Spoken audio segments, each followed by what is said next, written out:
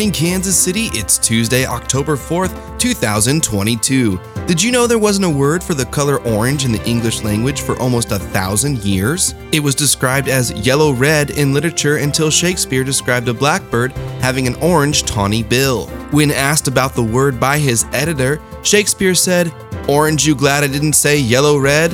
And then he died. Those were his last spoken words. Don't look it up.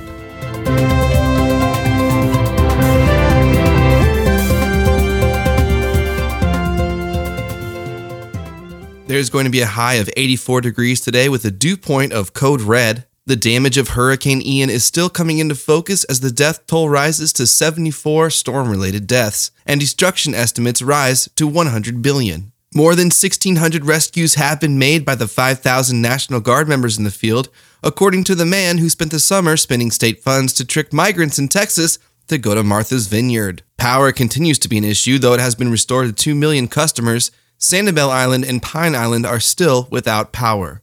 We've been living here comfortably. There's no electricity or running water, no sewage, but that's not a problem. We bathe in the Gulf. Beautiful. Every morning you sit on a beach chair and dry off, said a Pine Island resident who is definitely getting poop on his beach chair. The devastation is incredible to see, but also the resilience of Floridians is equally incredible. Many are helping their neighbors to clean up and rebuild, no matter how daunting the task may be. It's inspiring to see, and almost has inspired me to finally clean my garage. I said almost, Susie. Ukrainian forces continue their pre-winter blitz and have broken through Russia's defenses in the south, while expanding their rapid offensive in the east, seizing back more territory in areas annexed by Moscow and threatening supply lines for Russian troops, eroding Russian morale even further, because this is the time they usually buy their Halloween stuff. And now for Spooky Tuesday.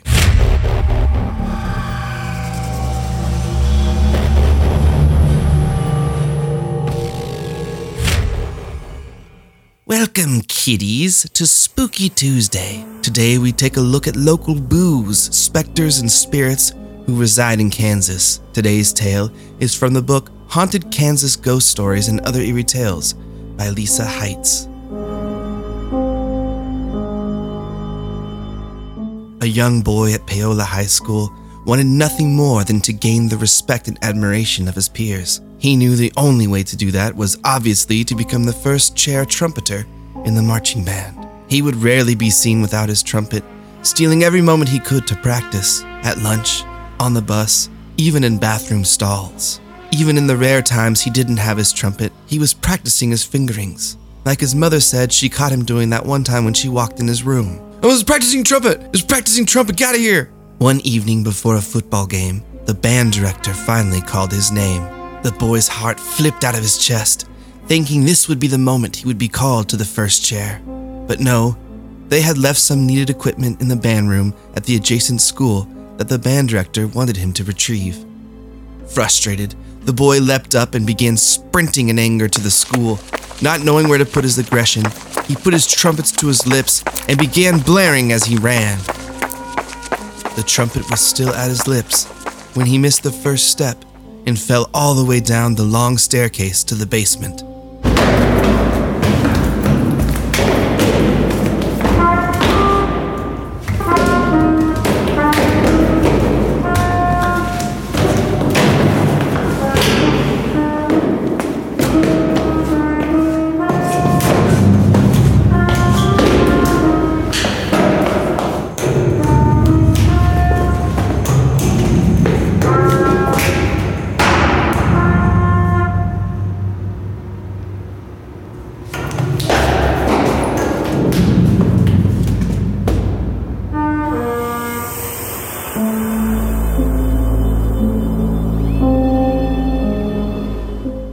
At the bottom of the stairs, he lay still in a pool of his own blood.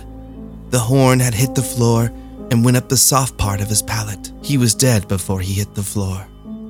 Months later, students began hearing phantom trumpeting coming from the basement.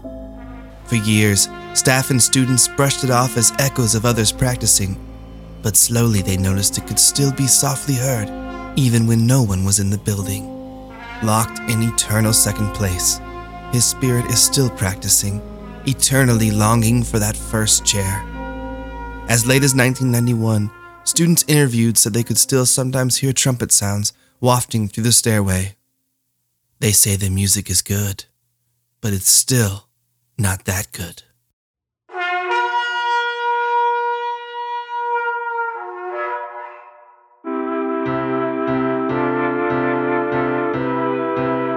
That's our show. Thanks for listening, and remember, no matter how good you are at something, there will always be someone better at it than you. Unless it's comedy and you're Bill Cosby. No, I'm saying on paper. Just on paper with nothing else. He's a terrible person, but it's not redeemable. I'm just saying on paper. I mean, have you seen Cosby's dentist bit though? It doesn't matter. Forget I brought it up.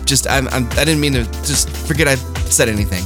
We'll see you tomorrow. Music by Matty D Dog.